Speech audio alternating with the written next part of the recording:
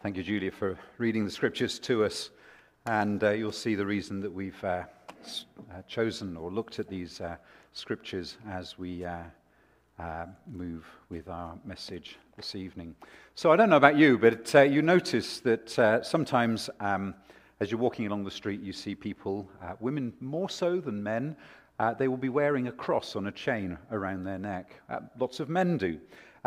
Lots of the people that you see wearing these crosses, you discover that when they talk to you, there's obviously no evidence of salvation. There's no evidence of having come to faith in the Lord Jesus Christ, because their language, the words we say, tell people a great deal about us. You don't have to say very much before somebody is able to say, oh, now this person's different, because from their language, I can tell that there is the work of the Holy Spirit that's taken place. But somebody who wears a cross might blaspheme, for example, and you think to yourself, now what a contradiction that's taking place there. Why is it that people have a cross around their necks? Why is it that men as well will often wear crosses? And as we walk around the streets, we often see crosses in different places, quite often outside churches, or maybe on the spire of a church you'll see a cross.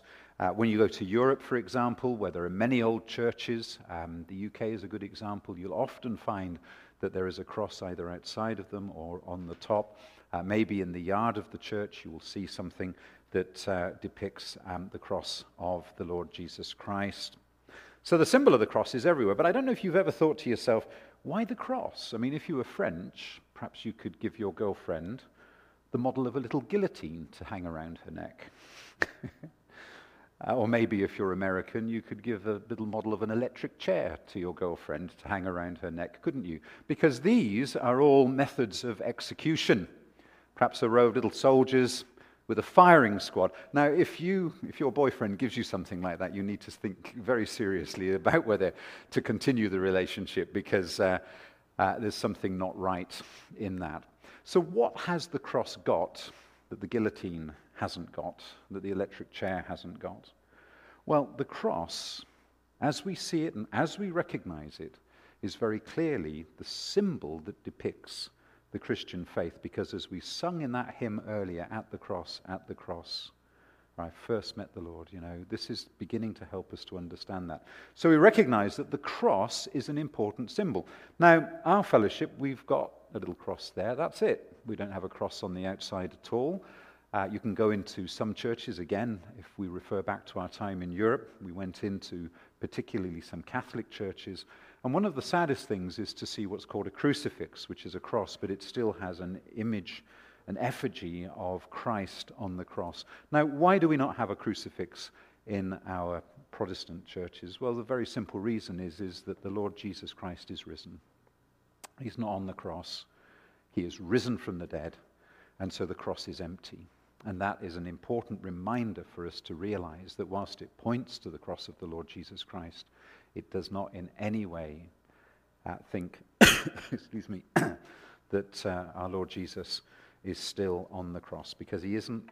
He's in heaven, and he's praying for us now as we meet together and as we live our lives.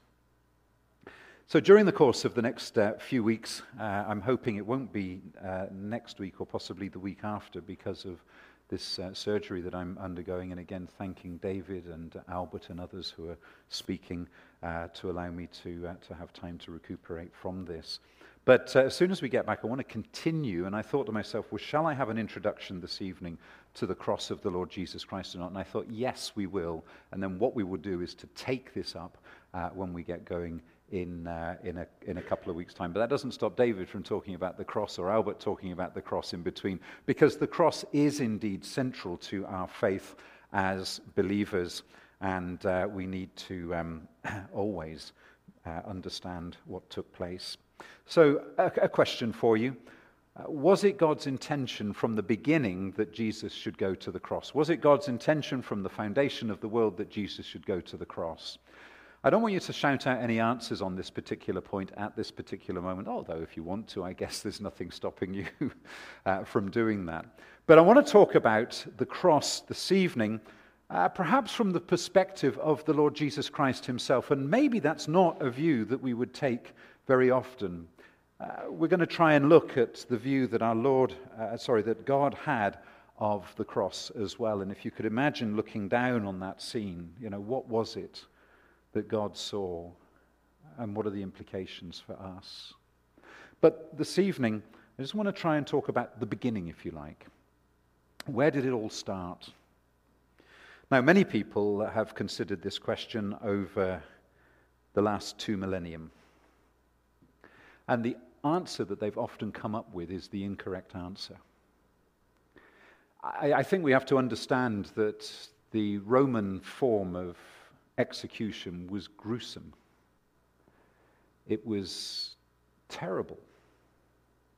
It was designed to cause maximum pain. I don't want to dwell on this too much because there's some younger folks here, but I think it's important that we understand that this was an awful thing. The Romans were specialists at it. The soldiers can you imagine putting someone on a cross? I have trouble stepping on an ant walking down the street.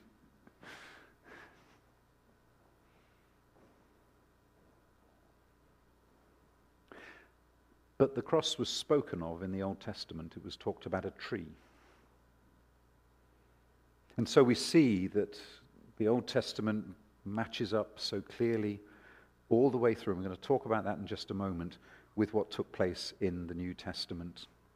Now, I'm very conscious that you might be here this evening and you've never really thought about the cross of Christ. You've seen it as being an item of jewelry, but it's never dawned on you as to what it really means. It's never dawned on you as to what the implications of the cross of Christ are. And maybe you've never thought to yourself what it was that our Lord himself thought, what he saw, what he prepared for as he went to the cross.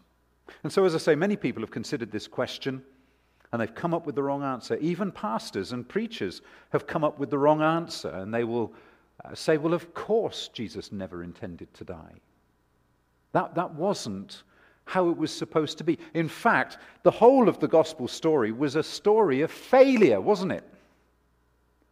Because the failure was that Jesus died. The victory was in his death. But looking at it from the outside, that's how people will view that's how people often view these things.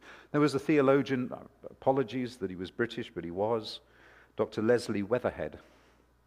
And he made this statement. He says, was it God's intention from the beginning that Jesus should go to the cross? I think the answer to that question must be no. I don't think Jesus thought that at the beginning of his ministry, Jesus came with the intention that men and women should follow him, not kill him. Friends, that's what Satan wants you to think. Because he is determined to take away the emphasis of the cross of the Lord Jesus Christ in your life and in your heart. And if he can do anything to try and get you to think that this was failure, then he's won a victory in your life. I remember a girl at the Baptist church that I grew up in.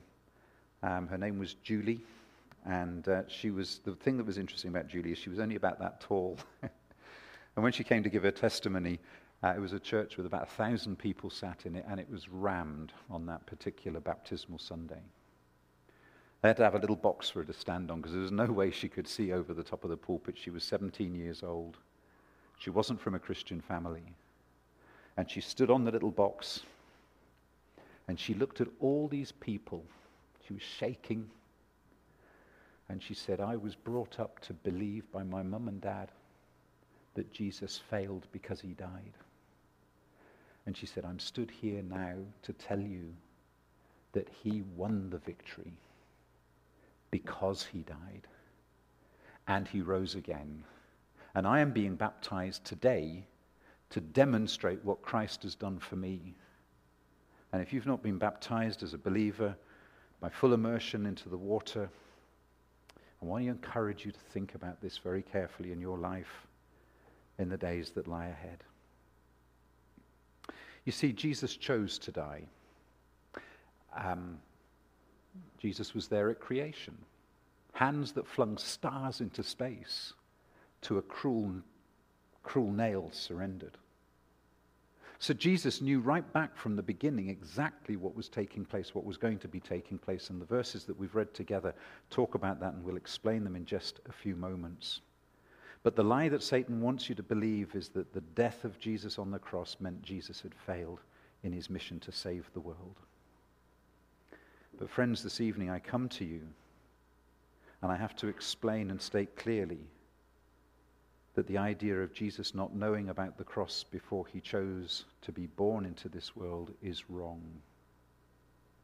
The concept that the cross was some sort of afterthought, that things had gone wrong and it was designed to be a sort of like a sticking plaster for the problem, or some sort of human accident, is wrong.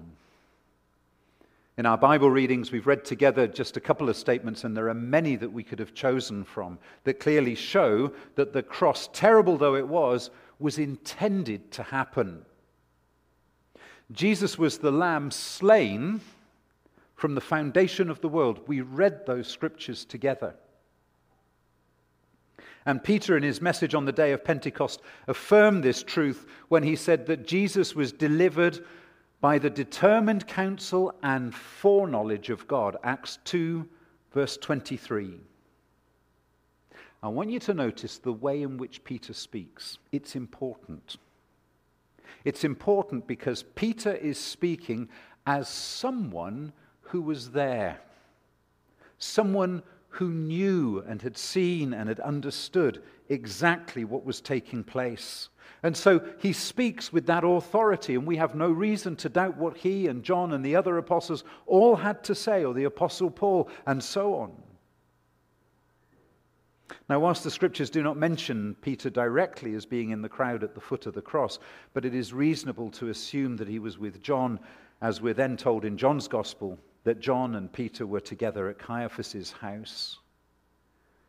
Peter and John knew what had happened. They saw it. They heard it. And they report to us. So Peter speaks with authority. He knew that Calvary didn't catch Jesus by surprise. And I'm going to ask you if you would turn, please, to Matthew's Gospel and chapter 16, verse 21. Matthew's Gospel, chapter 16,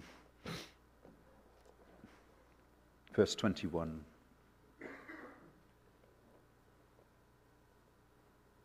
In fact, a couple of verses we'll read here.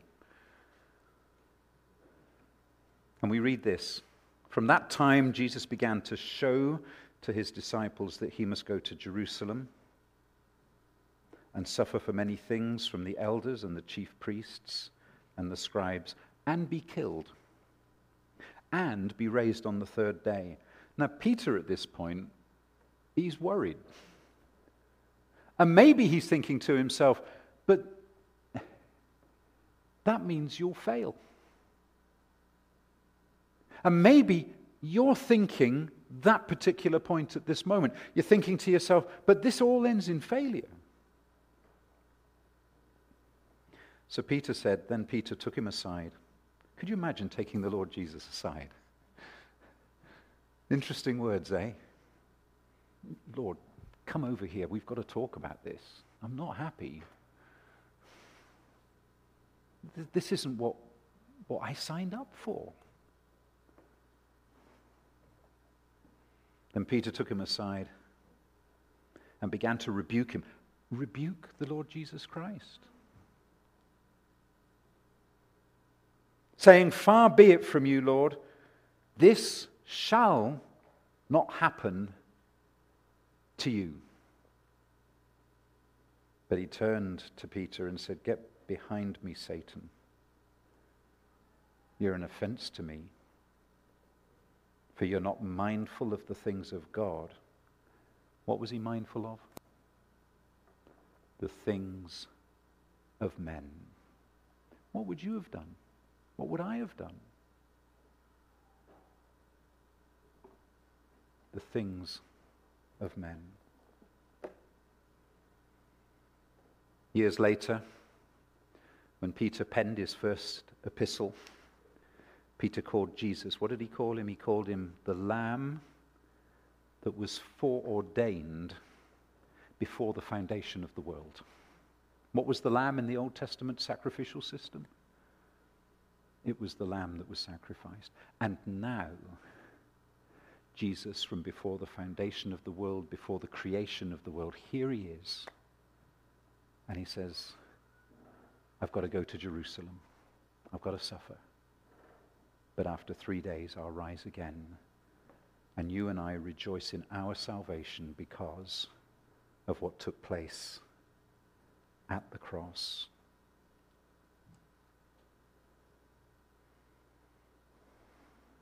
Could the scriptures be any clearer? No.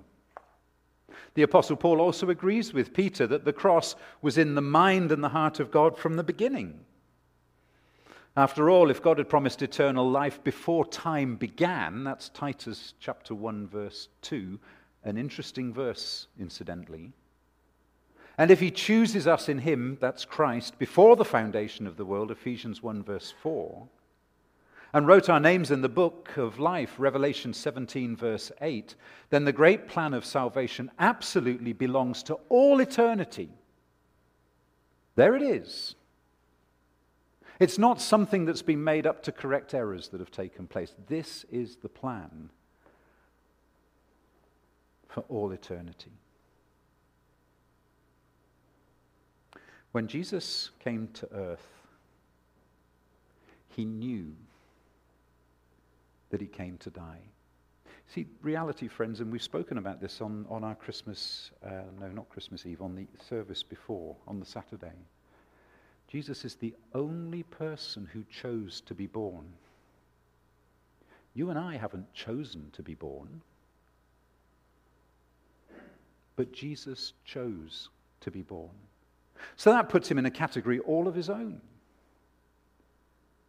You and I were also not born to die. That was never the intention. But our Lord and Savior Jesus Christ chose to be born to die. And this is the gospel. And we need to understand it. Luke 24:46, thus it is written, and thus it was necessary for the Christ to suffer and to rise from the dead on the third day. Jesus was not a victim of some murder plot that had been created.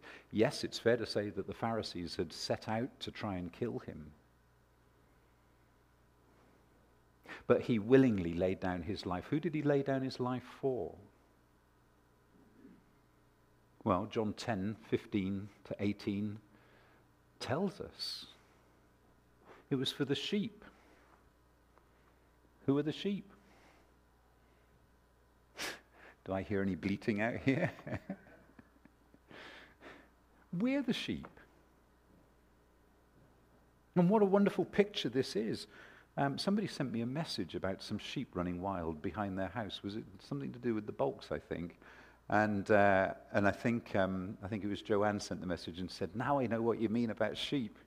They're always getting themselves into trouble. If a sheep can do it, it will do so. It will get itself stuck in places that you wouldn't believe a sheep could get itself stuck in. And that's us.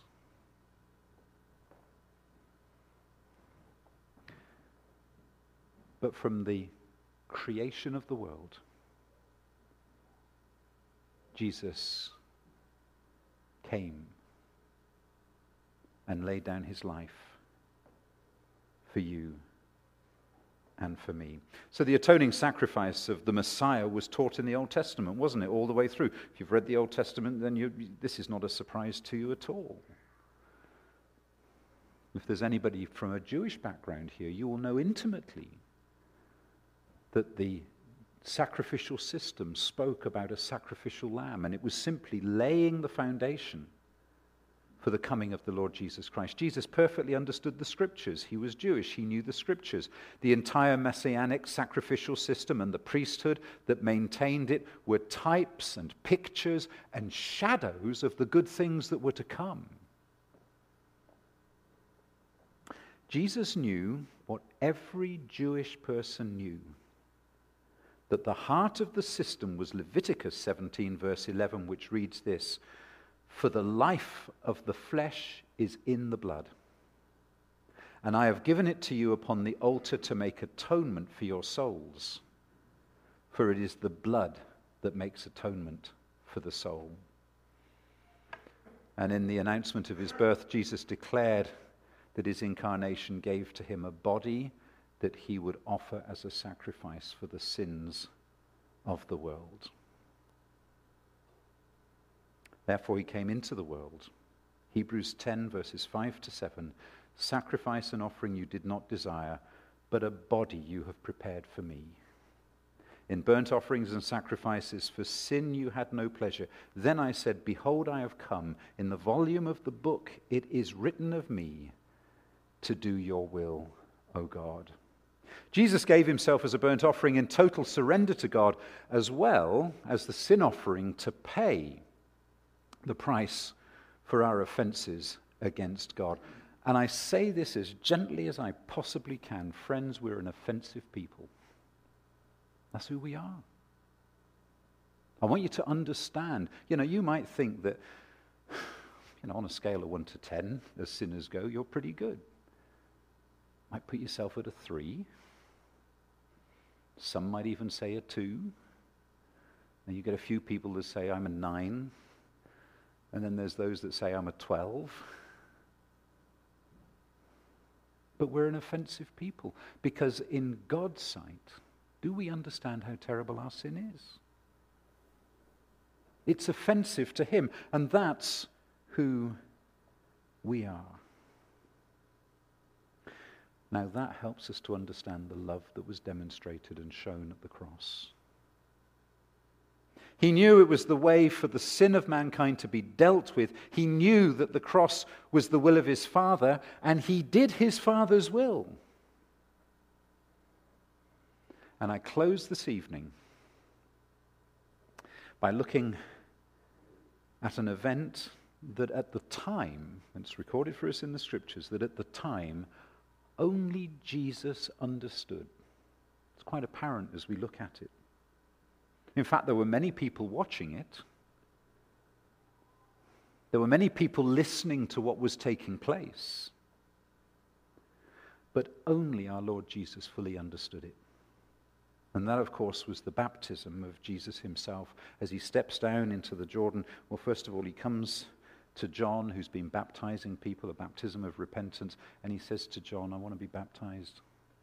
And John, first of all, stands back and he's I'm having none of this.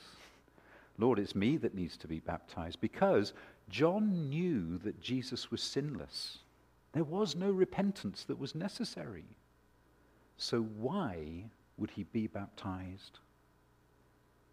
Well, as we begin to look at that baptism, we discover that the baptism there equals the cross here.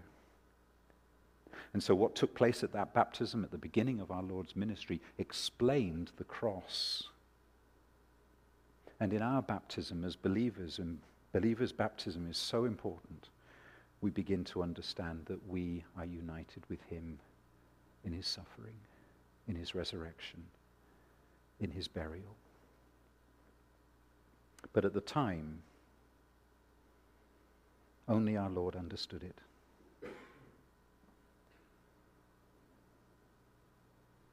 John the Baptist knew that Jesus was sinless. But Jesus knew that his baptism was his Father's will. Permit it to be so now, our Lord said to John. For thus, in this manner, it is fitting for us to fulfill all righteousness.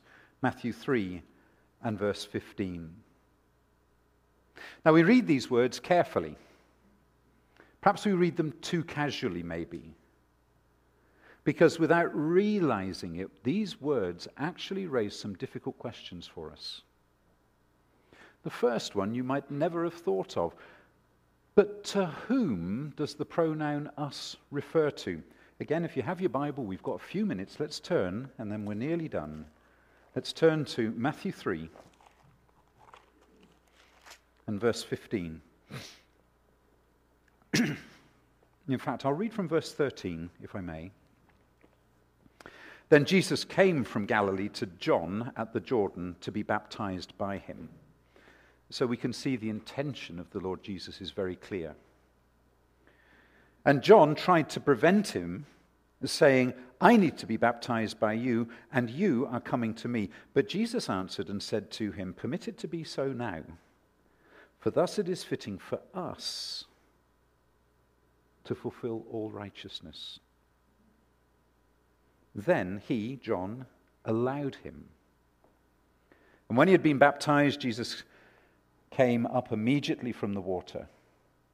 And behold, the heavens were opened to him, and he saw the Spirit of God descending like a dove and alighting upon him. And suddenly a voice came from heaven saying, this is my beloved Son, in whom I am well pleased. To whom did the pronoun us refer? Did it include John? Well, if it did, that presents loads of other problems. Because how could a sinful man, John, help a holy God fulfill all righteousness? He couldn't. Now, there are certain Christian cults that believe that Jesus was no more than a man. He wasn't God. Jehovah's Witnesses are an example of this. But whenever you come across a cult, you'll always discover the place they fail and fall down on is the deity of the Lord Jesus Christ. In other words, is he God? You see, Jesus, and I think it was Albert who explained this, Jesus was fully God and fully man. The solution is to forget John and to note that the entire Godhead was involved in this important event. God the Father spoke from heaven, God the Son went down into the water, and God the Holy Spirit descended upon Jesus as the dove. The us is the Trinity, Father, Son, and Holy Spirit. Of course, in the way illustrated in the baptism of our Lord Jesus Christ, we understand that death, burial, and resurrection is the picture of what took place at the cross. Jesus used baptism as a picture of his passion. Luke 11, verse 50, but I have a baptism to be baptized with, and how distressed I am till it is accomplished. And of course, we know in other scriptures that our Lord identified himself with the experience of Jonah, for example, Matthew 12:38, Luke 11:30. And again, we see the image of death, burial, and resurrection as Jonah is swallowed by a big fish. Wasn't a pleasant thing, was it? But it spoke of death, burial, and then he spat out on the beach, resurrection.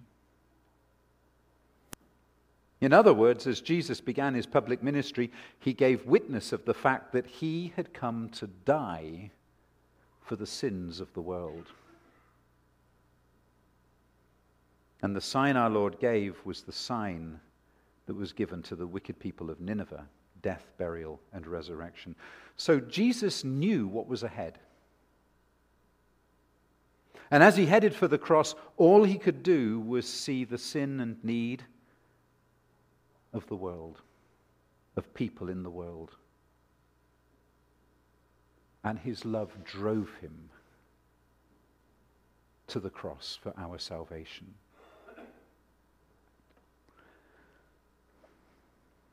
And so, it now comes down to you. Do you recognize the cross as the solution for your problem of sin, for your separation from God? Or do you think it was the mark of failure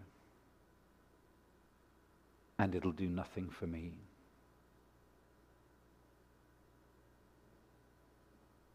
All have sinned, the Bible tells us, and fall short of the glory of God. The Bible tells us that all of us need to be rescued. All of us need salvation. We need to be rescued from sin and from separation from God. And so this evening I close by pleading with you to recognize the cross for what it is. It's the bridge between man and God. And the arms of the cross stretch out across that void which has separated us.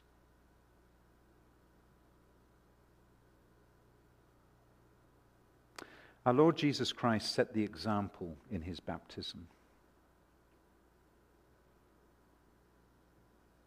It was commanded of God that he was baptized. And he was explaining clearly what was to happen. And when you come to faith in the Lord Jesus Christ, when you repent of your sin, there's a commandment in Scripture which is to be baptized, because you're then demonstrating and showing and understanding what it is that's happened to you. You have died with Christ. You have been buried with Christ. And you've been raised to life in Christ Jesus. And so this evening, at the beginning of this new year, I urge you to consider these things carefully. Next time you're putting that cross over your head, think about what it means and give thanks to God for his Son, the Lord Jesus Christ, who died on the cross.